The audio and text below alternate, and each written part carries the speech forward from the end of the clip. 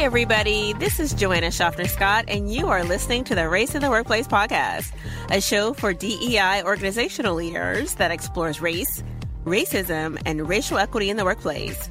I am a racial equity consultant and founder of the Stamey Street Consulting Group, a consulting firm that specializes in partnering with organizations to help them meet their racial equity aspirations.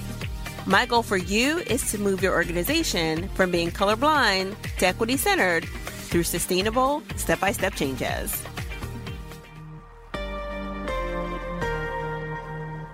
Hi, it's Joanna Schaffner-Scott here. I'm so excited to be with you today. Thank you for allowing me to join you in your day, no matter when you're listening.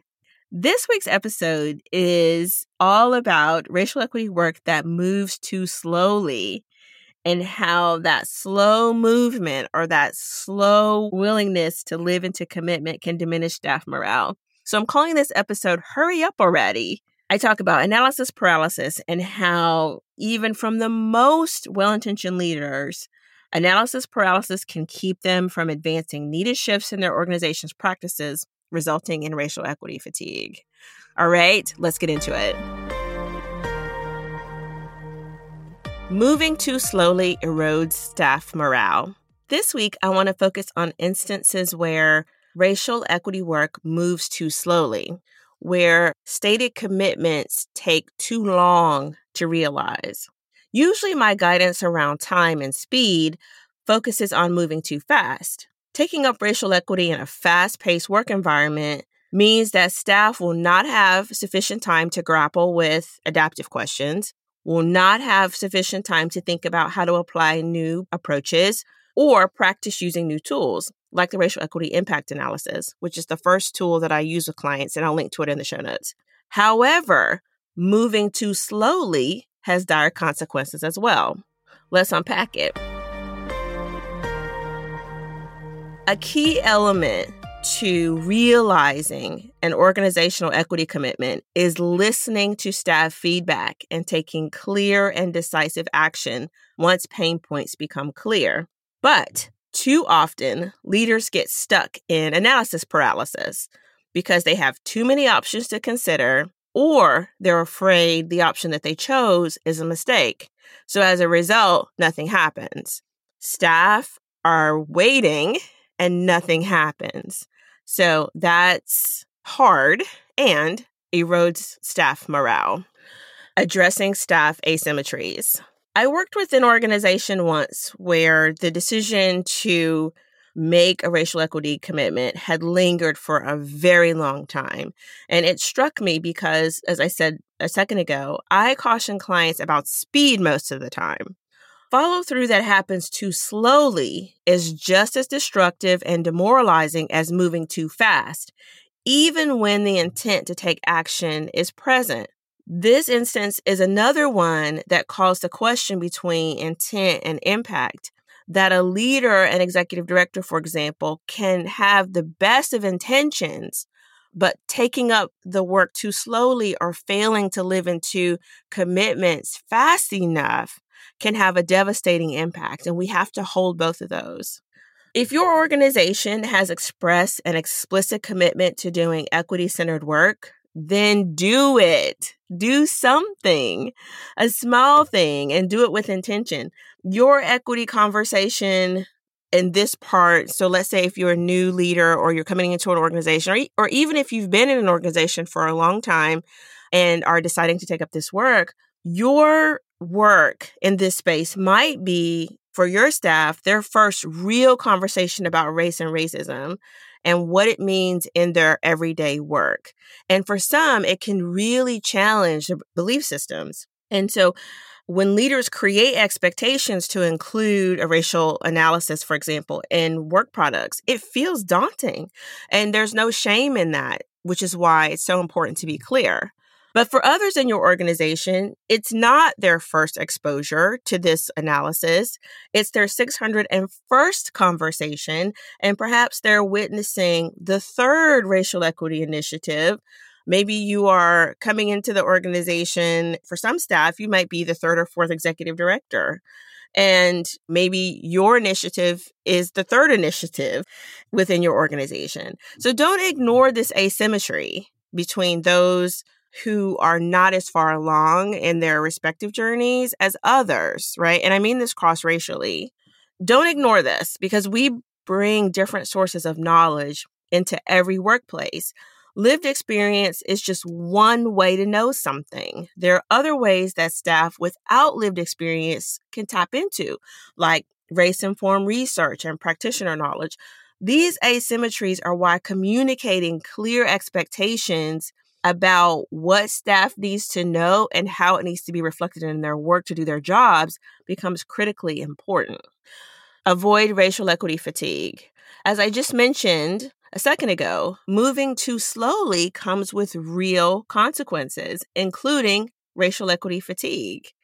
In the article, Overcoming Racial Equity Fatigue, I'll link to it in the show notes, Benjamin Abton writes that racial equity fatigue is the fatigue of those who feel that progress toward racial equity is frustratingly slow or even stalled, and those who are disgusted by the political backlash against reform.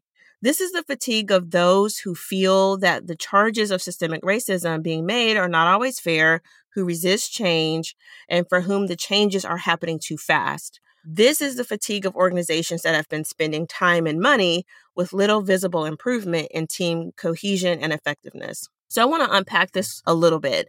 And I have seen this kind of fatigue in organizations too. My colleague Annie McKay talks about the tread being stripped off tires. And this is what that feels like to me.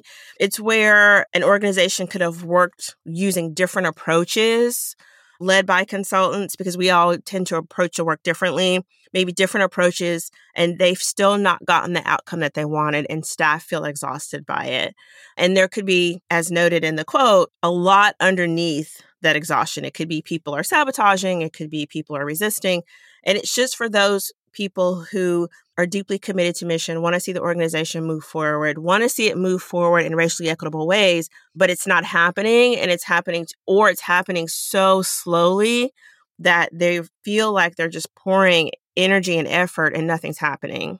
And so that in itself can create a fatigue. And so those of us who are working with organizations like that have to be really careful about how we approach that work, what kind of time and space that we give people to recover, because there can be a recovery, but we just have to be very intentional about how we guide an organization who's in that place. Moving through this level of fatigue can be done for sure, but will require both trust building and decisive intentional actions. So it's important to kind of hold all of these things at the same time and navigate very carefully for an organization experiencing fatigue. This is a podcast about the practical. So I want to give you some practical actions that you can take to avoid the too slow trap. And these are just my thoughts, and in no way does this convey consulting relationships. I feel like I have to say that. But here's some things that you can do. Number 1, ask and act. Ask staff and decide where equity work can happen, and create opportunities for those who are ready to take on projects in their respective area of focus. So in other words, when you have folks who are ready to go, who want to try things, let them.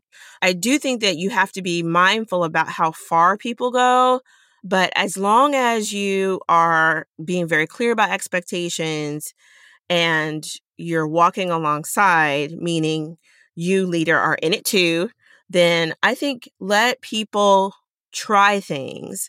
I think innovation is incredibly important in this space, and let people try things. It may work, it may not. Either way, it's a learning experience. So ask and act. Okay, here's the second thing. Acknowledge areas where people need support. So make space for people who aren't there yet. I think it's fine to say that, one, to ask, what is it that you need in terms of staff? What is it that you need to know in order to be able to meet this expectation? But in order for that to happen, you have to have a clear expectation. So acknowledge where people need support. And it might be people need support around specific areas of knowledge. It could be people need a class. It could be people need to grapple with their own privilege. It could be people need to grapple with their own lack of privilege. So you won't know unless you ask. But it's important to ask the question and to acknowledge that sometimes folks need support and then offer it, right? And even if that person's a leader, I think even more so to be vulnerable enough to say, you know what? I don't know everything and I'm still learning. For me personally, as a consultant, that is absolutely the case for me. Even at my big age, I feel like there's so many things I don't know. And I don't feel, to me personally, I don't feel like I have to pretend like I know every framework or I know every reading about everything connected to diversity, equity, inclusion and what it looks like in organizational development. I don't feel like I have to do that. I have no problem doing research and figuring things out.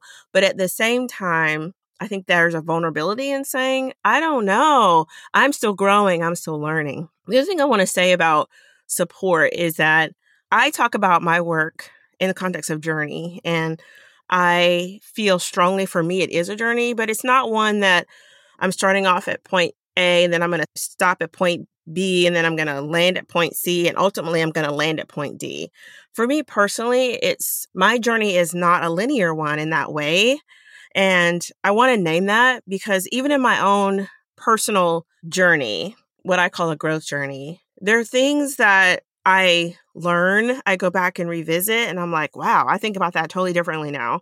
Or there are things that I think I'm over it in terms of things that have happened in my background, work-related things, and then a situation will come up and I come back and reconsider that. So right now I'm sort of in a place where I'm really, I wouldn't say stuck, but I'm really deeply considering like historical connections between the past and present. And over a period of history that I've studied before and Reconstruction, I'm back there and I'm re-evaluating and thinking about things that I've learned in the past and then coming back and re-looking at that from a 2023 lens. And so it's not linear. It's back and forth. And sometimes you go to the left or to the right. And so I just want to name that as we're thinking about how to support people who have been asked to work differently in some kind of way or work according to a different expectation. And that leads us to number 3, which is create clear expectations. So I feel so strongly about this, y'all. Whether you are an executive director, a policy director, a research director, whatever your title is, you should always create very clear expectations when you're asking them to incorporate either a new racial equity practice, a new protocol, a new way of working. That should always come within a very clear expectation. It should connect back to your organization's equity why.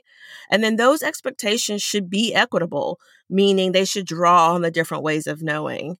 This is not a load for staff of color to carry. Okay.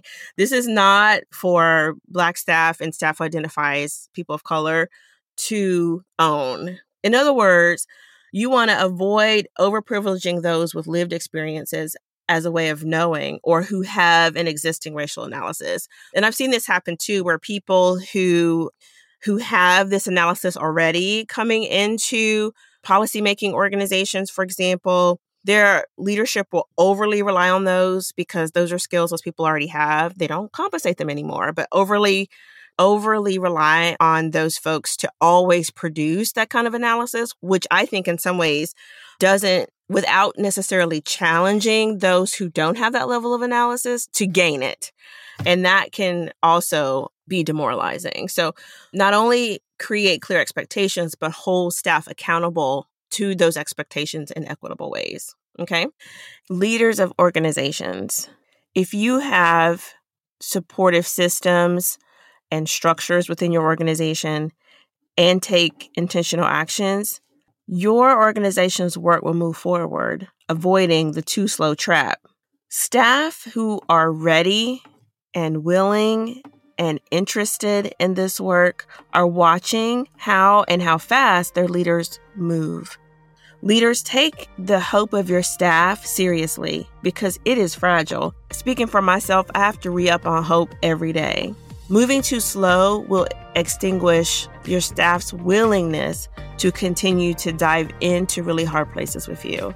So be mindful of how many times you go to that well. All right? Until next time, take the best of care.